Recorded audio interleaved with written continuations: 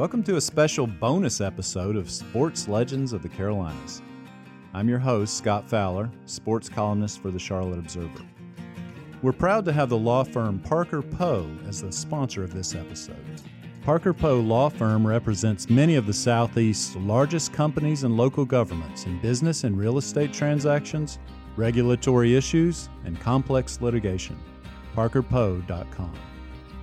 We had thought our first season had officially concluded in mid-November with former UNC basketball coach Roy Williams, but I've been pursuing an interview with Steph Curry, who's about as big a legend as they get in today's sports world, for some time.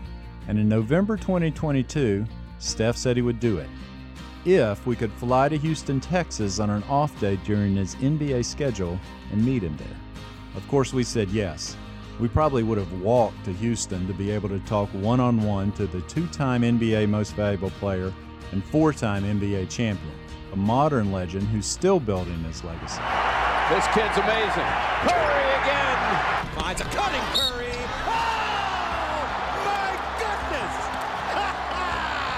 Young fella! Curry again. Oh, Steph Curry from way downtown. He's furious. When we spoke with Davidson's former head basketball coach, Bob McKillop, he knew Steph was destined to be a prodigy, worthy of expanding on his father Dell's basketball legacy. He had every character trait as a basketball player that we recruited. He never once relented in his character strengths. With the Golden State Warriors, Curry is lighting it up once again this season, trying to defend the most recent NBA championship that the Warriors won earlier in 2022. So here we are in Houston with a special episode of Sports Legends that I know you're going to love. He remains a North Carolinian at heart, Steph Curry. Steph, thanks for doing this, and welcome to the show. Thank you very much for having me. Like a lot of people in Charlotte, I'm a lot older than you, and so I was able to watch you grow up a little bit, seeing you even as a child on the Hornets court with your dad. So I wonder, maybe let's start with this. So where you are now versus where you were at, say, age about 17, when you were junior or senior in high school, is hard for a lot of us to believe. So I wonder, when you were in high school at Charlotte Christian, like, where did you think your own career might peak? I mean, at that time, I was just happy to get a couple,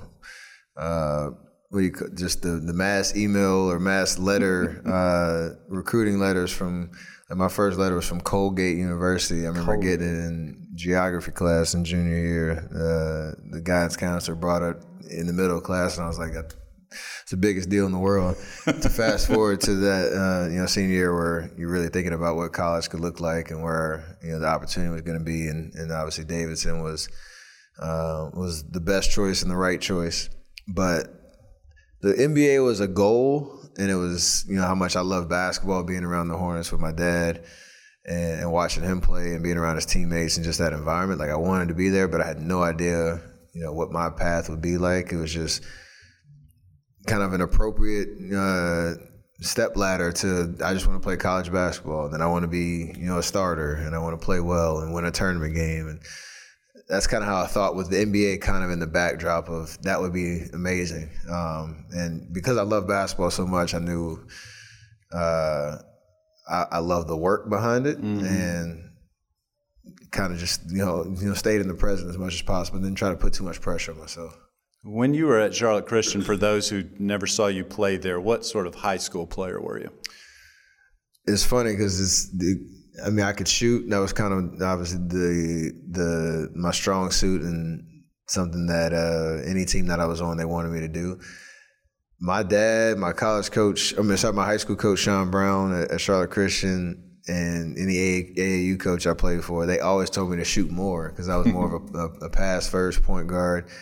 Loved getting other people involved, and I had a lot of confidence shooting the ball, but it never was really something that I was like a volume type guy. Yeah, you didn't average that many points. Not in high school, no. Yeah. Not until I got to Davidson, when I played with another great point guard, Jason Richards, who kind of unlocked that volume kind of scoring ability for me. But yeah, I was a pass first point guard that just didn't really look the part, because I was, like you said, I was kind of the skinny, scrawny kid on every team that I played, and a late bloomer in terms of coming into my own physically. So it was it made me just it built my work ethic, because I knew that was a big part of how I was going to be successful at any level, and that I'd have to earn everything.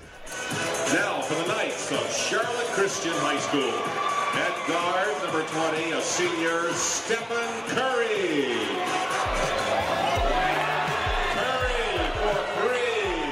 And what were you in high school, like height and weight, roughly, would you say? My freshman year, I was probably 5'9" at best, like 150 pounds, and I graduated a whopping 6'1", 170. So it was I tried to wear my dad's shoes back in the day. He wore a size 14, knowing I was nowhere near that. But the selection was crazy because he had a lot of in the arsenal. But I always felt like I was bigger than I was. But I was a late bloomer for sure. So I guess that's probably a lot of the recruiting struggles that I had, because I just didn't look the part. Yeah, and speaking of the recruiting struggles, so UNC and Duke famously never recruited you, nor did any of the other majors, I don't think. Right? None of the ACC country did. My list came down to Davidson, Winthrop, and Virginia Commonwealth. And there's 3 really good coaches, Bob McKillop at Davidson, obviously Jeff Capel, who was at Virginia Commonwealth, and Greg Marshall, who ended up going to Wichita State. So, yeah, those are my choices. And thankfully, Davidson gave me an opportunity to play right away and really learn, by going through the fire a little bit. Did you even get the letter you mentioned from Colgate? Did you ever get the mass emails from the bigger one, the UNCs and Dukes of the world? My favorite story of the journey was I played in a team camp at UNC Charlotte this summer between my junior and senior year, and Coach K was there, Roy Williams was there. Pretty much everybody from the ACC was there, and I was like, this is my moment. Like, I'm going to play well in this tournament. I'm going to come home, be patient. They're going to start calling the house, asking about, trying to get me on a visit or something like that. And I thought I played well. It wasn't my best, but still felt like those calls are going to come. And, months passed, got into pretty much to my senior year of high school, and still was just Bob McKillop showing up at our open gyms at Charlotte Christian, like, hey, we still have an offer for you. So that was that's kind of part of the journey. It actually started with a mentality that we had in our recruiting process. I've always believed that genetics play a big part in development. So we would try to recruit the sons of ex-players. And as Stephen went to Charlotte Christian from there and became a very, very good high school player, we immediately gravitated towards him. And if you were to see him back in those days, and there are pictures that certainly portray it this way, he was boyish, baby-faced, and very frail. And it looked at oftentimes as if he was wearing Dell's uniform. So we began recruiting him. And then as soon as we could elevate the level of our interest in his junior year, we'd go to his high school games and high school practice. And then that just further ignited our interest. There was one particular game that convinced us. He was playing very poorly, missing shots, throwing the ball away, dribbling off his foot. But never once did he complain because a guy didn't catch his pass, or smack himself because he missed a shot, or not get back on defense because something bad happened in the offensive end. Even in timeouts, he looked Dell dead in the eye every timeout, fully attentive to what Dell was saying. When he was off the court, sitting on the bench, he cheered his teammates on. He greeted them as they came off the court. He had every character trait as a basketball player that we recruited, and we were convinced that despite all of the adversity he was facing in that game, he never once relented in his character strengths. And we decided right then we were going to offer him a scholarship. Jim, you know what's interesting, too, about Curry? You hear it, so many outstanding recruits. Here's a young man that Roy Williams, I think, said, hey, we just missed on this guy. Coming out of high school, not recruited by ACC schools. And here he is, one of the premier players in the country without question. Did that sort of stuff stick with you and motivate you long term? It did, because when I got to Davidson, like, that's the thing I tell kids now, and anybody who asks about the journey is, the comparison is tough, because like I always wanted to play in the ACC. I played against a bunch of guys that I felt like I could hang with, that were getting those calls and getting those recruiting offers. But my journey was for me, and I had to embrace what my opportunity was going to be and make the best choice for me, no matter where it was. And Davidson was obviously that.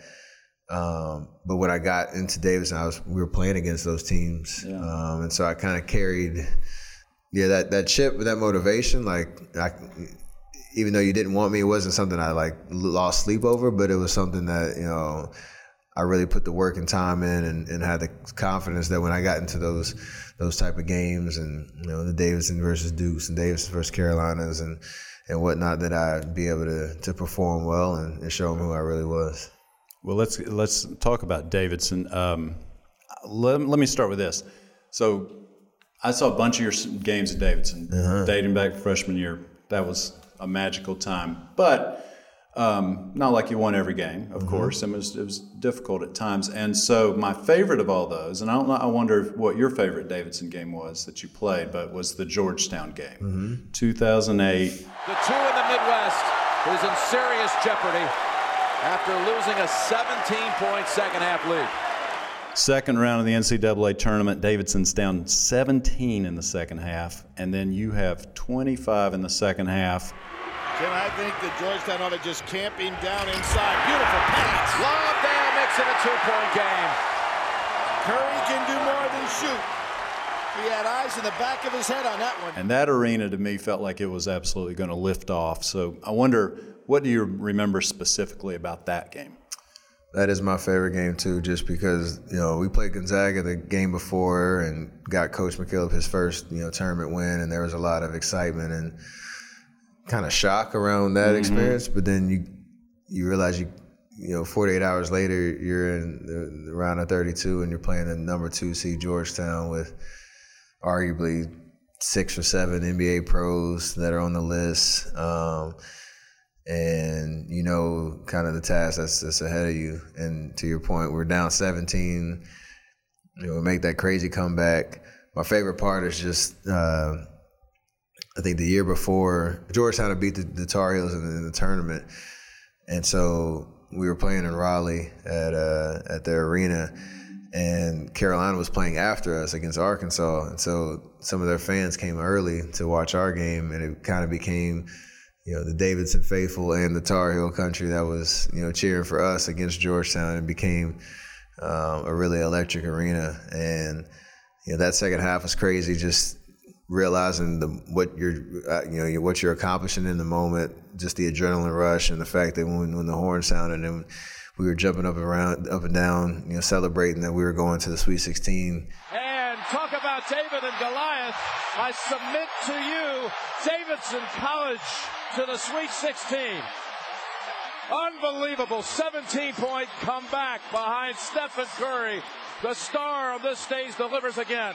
Coming from the humble Southern Conference, so right. It was special. It was amazing. It really was. You told a story. I covered your Curry for Three, the event in August. That was all the great things, and that you got your degree there too. You told a funny story in your speech about, and I wondered if you'd tell it here, about the day that you showed up late to one of your very first practices in 2007, I guess it was. That was. I'd like to hear more about that. And who would have thought, Coach, that we'd be having this ceremony when back in 2007, late to my first practice? It was a very embarrassing moment. Just, there's a standard of excellence and discipline that Coach McKillop preaches. Well, obviously being on time for your preseason workouts, and as a freshman, he put me with some of the upperclassmen. Coach, he was testing me from the beginning. He put me in the workout with all the seniors. It was a 7:30 workout, but I didn't have my alarm on the right time. The time has passed. I'm supposed to be at the gym getting warmed up for our session. And one of our assistant coaches is calling my roommate, trying to figure out where I'm at. Like, so I wake up late and I sprint across campus, without any shoes on, just hauling, trying to get over to the gym. And I don't know if I was confident, stubborn, or dumb, but I tried to sneak into the workout about 10 minutes late and act like nothing happened. I get in, I run into the locker room, change into my practice uniform, and I tried to sneak into the drill as if nobody would realize that I wasn't there. I think I got there like 12 minutes late. So in basketball workout terms, that's a long time for you to try to sneak in. So I did literally half a rep, and coach kicked me out of practice. Tried to get in the line, ran out to get my rep of a closeout. Before I could even take a breath on the court, coach was like, "Get out."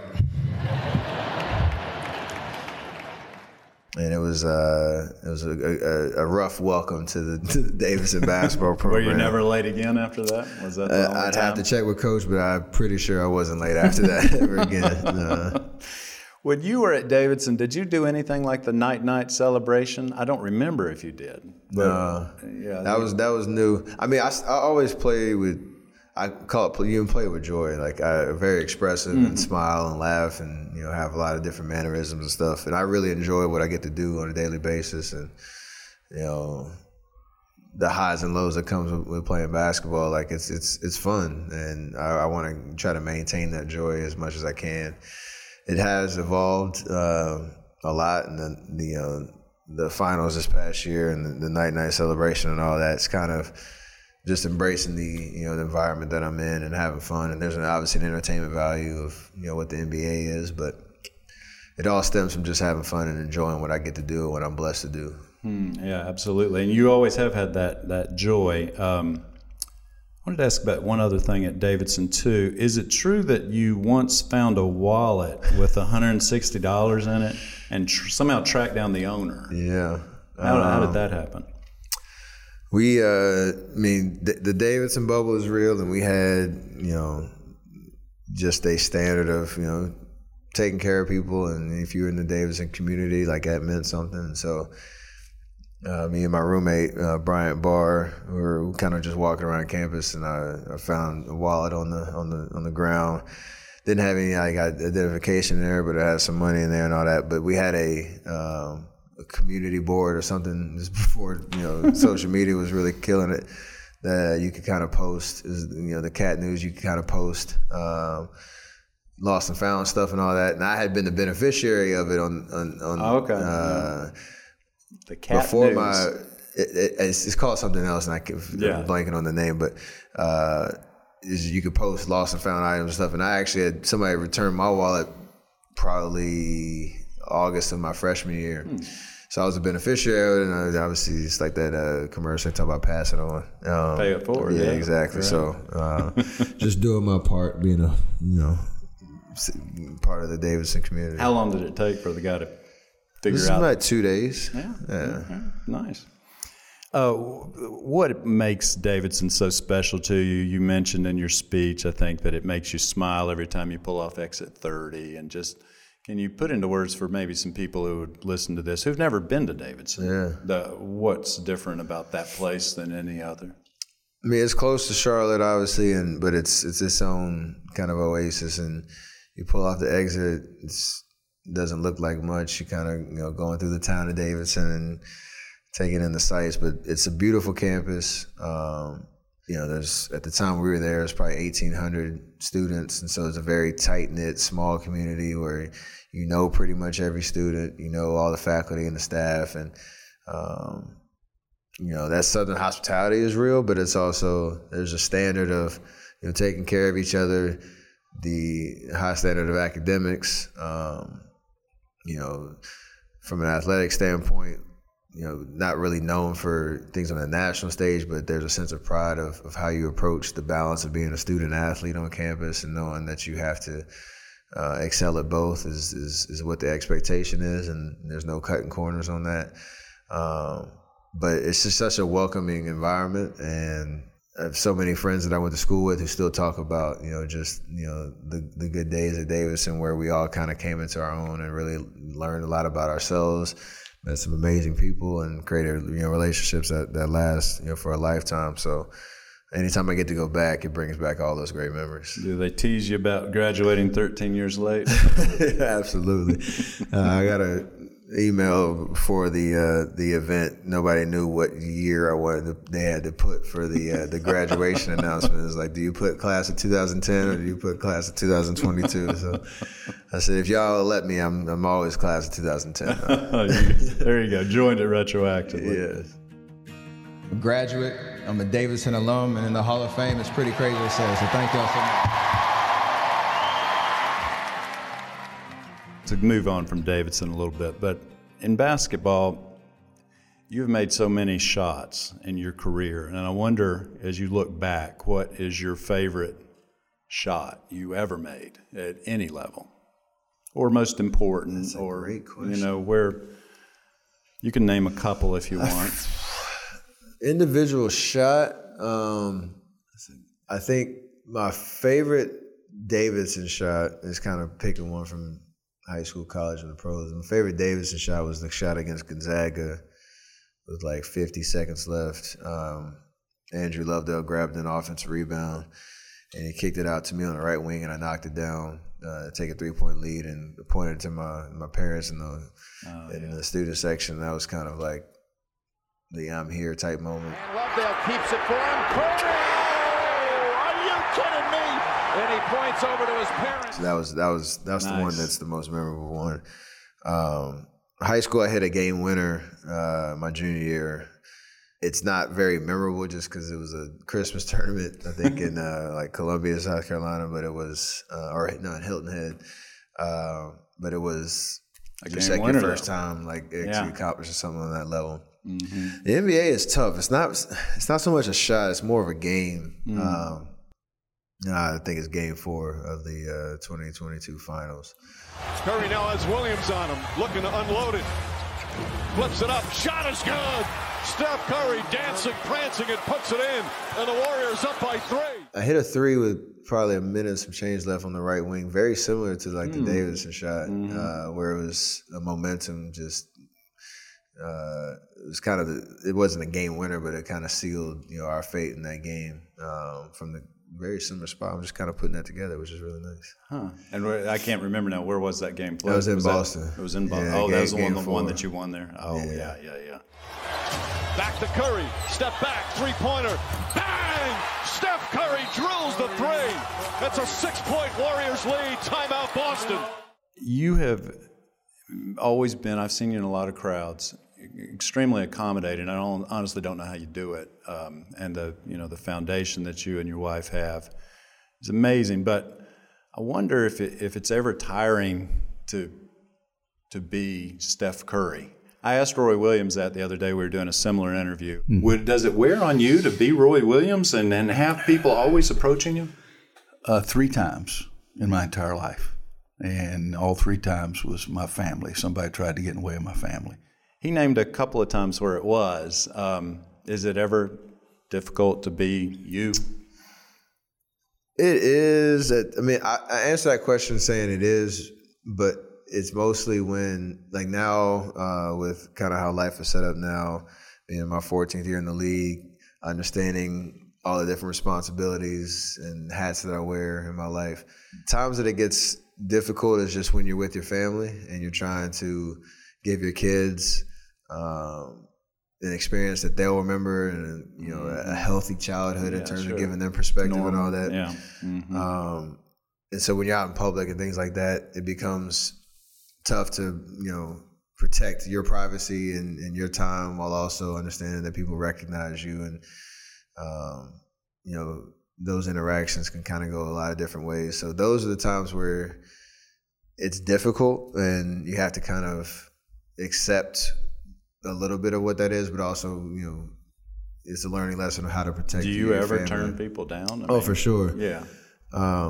I can hardly imagine you doing that. I was at my daughter's volleyball practice this morning, and you're watching her, and you're kind of in the moment. You got people, every 30 seconds coming up trying to get a picture, and part of that is, like, respectfully, like, I'm not right now. I'm watching my daughter, and they understand. It's just sometimes, it's a lesson that doesn't seem very apparent off the jump. Well, that's why they don't come up. But a lot of that is it helped being around my dad and my mom growing up. One of the classiest athletes you will meet in or out of the association. And when his playing days are over, they should find a place for people like Del Curry. Oh, I'm sure you will. We go out to dinner and, fans would come up and all that. And I got to see how they handled it. And firsthand, kind of gave me the book on it's going to happen, and you kind of understand it's kind of a part of it's the nature of the beast, but it's also like I can, cater to my family and make sure that, we prioritize our time because that's important.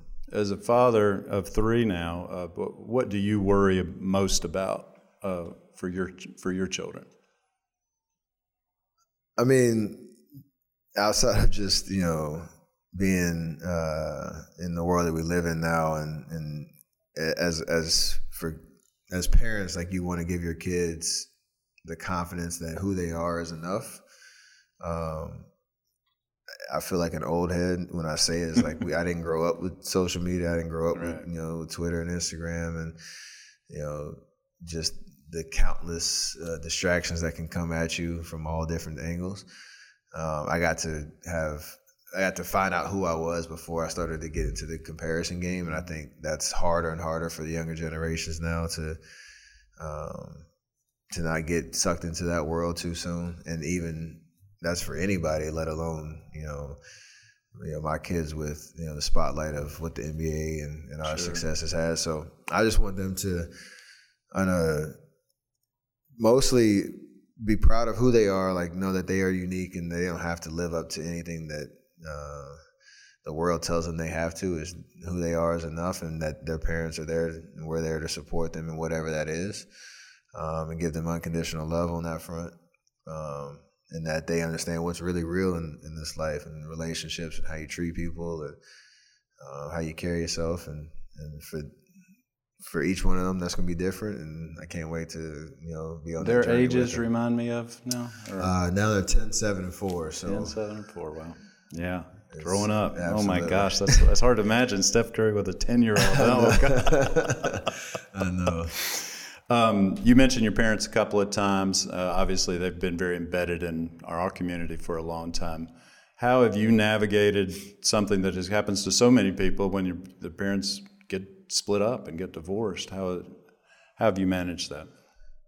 It's difficult for anybody, but it's also understanding who they are individually as people, and the opportunity that's come with that, and getting to know them in what makes them happy now. And they're very supportive. They've always been the anchors of our family in terms of doing exactly what I just said I want for my kids that they did for me and my brother and my sister. So life is crazy and it throws a lot at you, and you find ways to navigate it. But the foundation of how they raised us and the lessons that they taught us have shaped us to who we are, and extremely grateful for that. And really at the end of the day, it's about understanding for my kids and our family. I want them to be able to have that relationship with them, because that's going to be important as my kids get older, that you want to have. So that's the priority, and I think we're moving in that direction, which is great. I wanted to ask you about your favorite NFL team. I assume they're still your favorite NFL. Oh, absolutely. They've fallen on some hard times. So your thoughts on the Panthers? And they're in the midst of what will probably be their 5th losing season in a row. Do you still follow them closely? For sure. Yeah. It's interesting because I had a lot of Bay Area folks and media asking me about this is probably right around when Matt Rule got fired, if Christian McCaffrey was going to be on the block. And I'm like, why are you asking me? Like, I don't know. I don't know what the details are on his trade status, but it was funny that it ended up being traded to the 49ers and out in the Bay Area. He actually came to a game recently with his new teammates. Oh, nice. And so you saw him? Got to see him and hang out with for a little bit. But, the Panthers are still the passion, still my favorite team, still the team that is going to figure it out. like you said, it's been some tough years, and the rebuild is always difficult, and trying to figure out, for Mr. Tepper and how he wants to run the team and making the right decisions, coach, quarterback, all the way through. They got to figure that quarterback out, right? I mean, there's a lot of things that, let's hopefully say the future is bright, and, I'm going to keep pounding all the way through it. I remember we talked one time about 5 years ago, and at the time Kaepernick had just began his, but I mean, that could have been a possibility for them. Yeah, and I know you were, you thought he always should have gotten back in the league and never really did. I mean, the ship may have sailed now, but do you think they should have given a shot to Kaepernick and one of those? Every team should have. Yeah. But it's a hard part to kind of digest of, the why nots and the reasons why. So sure. Yeah. Yeah. Very big missed opportunity there for sure. Kind of out of left field question, but would you seriously consider playing on the PGA Senior Tour when you're done? I've talked to some avid golfers, some professional golfers. First, every time people ask me about playing professional golf, I have to make sure I acknowledge, one, how difficult I know it is to play on any of the professional tours and get paid to play golf. It's one of my favorite lines when people know how good I am on the course, but when I play, like, I don't get paid to play. So I always make sure I keep that right perspective. But I do feel like the work that you put into, like, being a basketball player and all that, like, had I chosen golf or been out, that would have been the path for me. I would have been able to figure it out and applied all the discipline and work ethic to the game of golf. Who knows how the outcome would be. Playing on the senior tour would be an amazing goal. I don't know exactly what it would take in terms of your time, in terms of sacrifice, your family and all that. And you watch how good those guys are at 50 plus, and it's like, that's not an easy thing. So I don't want to say I'll ever, like, close the door on the interest or curiosity of what it would look like or what it would even mean to try to qualify for it. But I'm gonna be playing golf for a very long time, no matter one way or the other, no matter right? what it is, and that's how much I love it. 13. Steph Curry's found the fairway.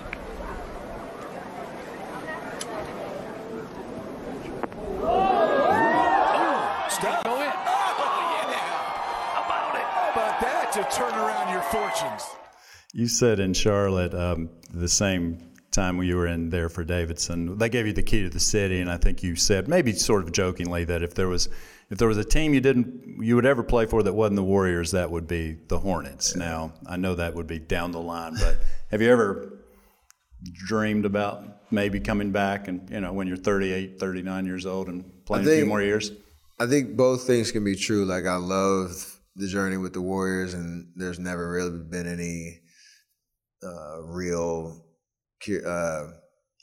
interest in playing for any other team, but the curiosity around, like, what it would be like to play for your hometown, what it would be like to live in Charlotte, be back there, possibly, like, whatever, set up roots and all that. Like, you think about it for sure, but I think at this point, when you talk about, I know how fast things can change in the league, and you try to stay in the moment because it is such a fickle league, and there's a lot of moving parts.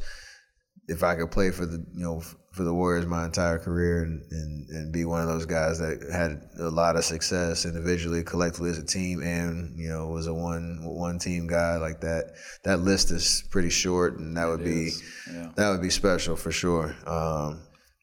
But like I said, that can be true, and also the curiosity of, like, what would it be like to wear number 30 in Charlotte like my pops? Yeah.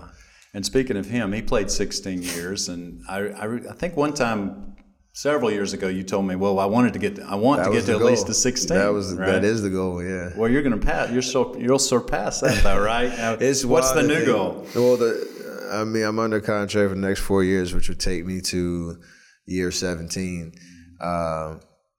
But it's crazy how quickly that reality came or has come in terms of, 16 years when I was a rookie felt like an eternity, and then you go through all these different seasons and experiences, and you look up and you're in the middle of year 14. I feel like I'm still in my prime and still have a lot more basketball to play, obviously, and hopefully, be blessed to be healthy and be able to play that year 16 would be special, that I get to kind of, give my pops a big hug and tell him, that was the goal and I made it. Do you feel like the Warriors, y'all going to figure it out this year on the road? And I know that's been an issue so far. It has, but definitely, understand who we are, our championship DNA, which we've been saying a lot. We obviously proved last year, but that we have what it takes to figure it out. And, winning is hard in this league, and that you get reminded of that a lot in terms of, what success you had yesterday or last season doesn't really, mean you could just show up and everything's going to be smooth. This year there's different challenges that you have to attack and address and fix, and we understand that, and I think we're all game for what that challenge is gonna require. It is weird though, being 0-for on the road. Like, you think about all the things that we've done in terms of winning at the highest level and being consistent on that. This is a very awkward kind of situation to be in, for sure. Yeah, so unusual because you're mostly healthy. I mean, you're your best guys at least, I guess, and you're playing lights out. I mean, I guess do you feel like you're playing right now about as well as you can play? It seems so efficient. I think the balance of confidence, the skill set, the strength, the endurance, and efficiency. I probably haven't played better in my career, but really, yeah. Like I said, a lot of that, we've been really great as a team of adapting to whatever the challenges were for that year to win. And this year, it's just a little bit slower of a journey in terms of getting to that point where we, build momentum, build an identity. But we've shown signs that we can be a really good team, and we just have to be able to put it together consistently. And nobody's pressing the panic button yet on what that actually looks like. Last thing, Steph, you have done life very well for a long time. And so I wonder, when you speak to kids or adults or whomever, you speak a lot in public now too, sort of your advice for life and how to do it well. I think you got to run your own race first and foremost. That's kind of what I talked about in terms of my journey. Like, human nature forces you to almost compare yourself to your counterparts to your left and your right, and put extra pressure on yourself to hit these different check boxes. Or we all should set goals for ourselves, but you have to be honest with what your journey is for you and embrace what that is, all the while being your authentic self. Like, I think that's the hardest thing, especially for this younger generation, to really be confident in who they are, who God created them to be, and the fact that there's always going to be this temptation to look at the finished, polished product of what you want to be, and not embrace and enjoy the journey of what it takes for you to get there. That's your race, and you have to run it. And I think that'll be something, or for anybody's experience, that'll be something that's very rewarding. Those are wise words from Steph Curry. Thank you, Steph, so much. Thank you very much. Thank you again for subscribing and supporting local journalism. I'm Scott Fowler, and this is Sports Legends of the Carolinas. This show is produced by Jeff Seiner and Cotta Stevens, and the director of audio at McClatchy is Davin Coburn. For lots more content and to continue supporting this kind of work, please visit charlotteobserver.com/sportslegends and consider a digital subscription. Connect with me on Twitter at Scott_Fowler or by email at sfowler@charlotteobserver.com. And don't forget to subscribe, rate, and review wherever you listen to podcasts. And if you like what you hear, please share with a friend.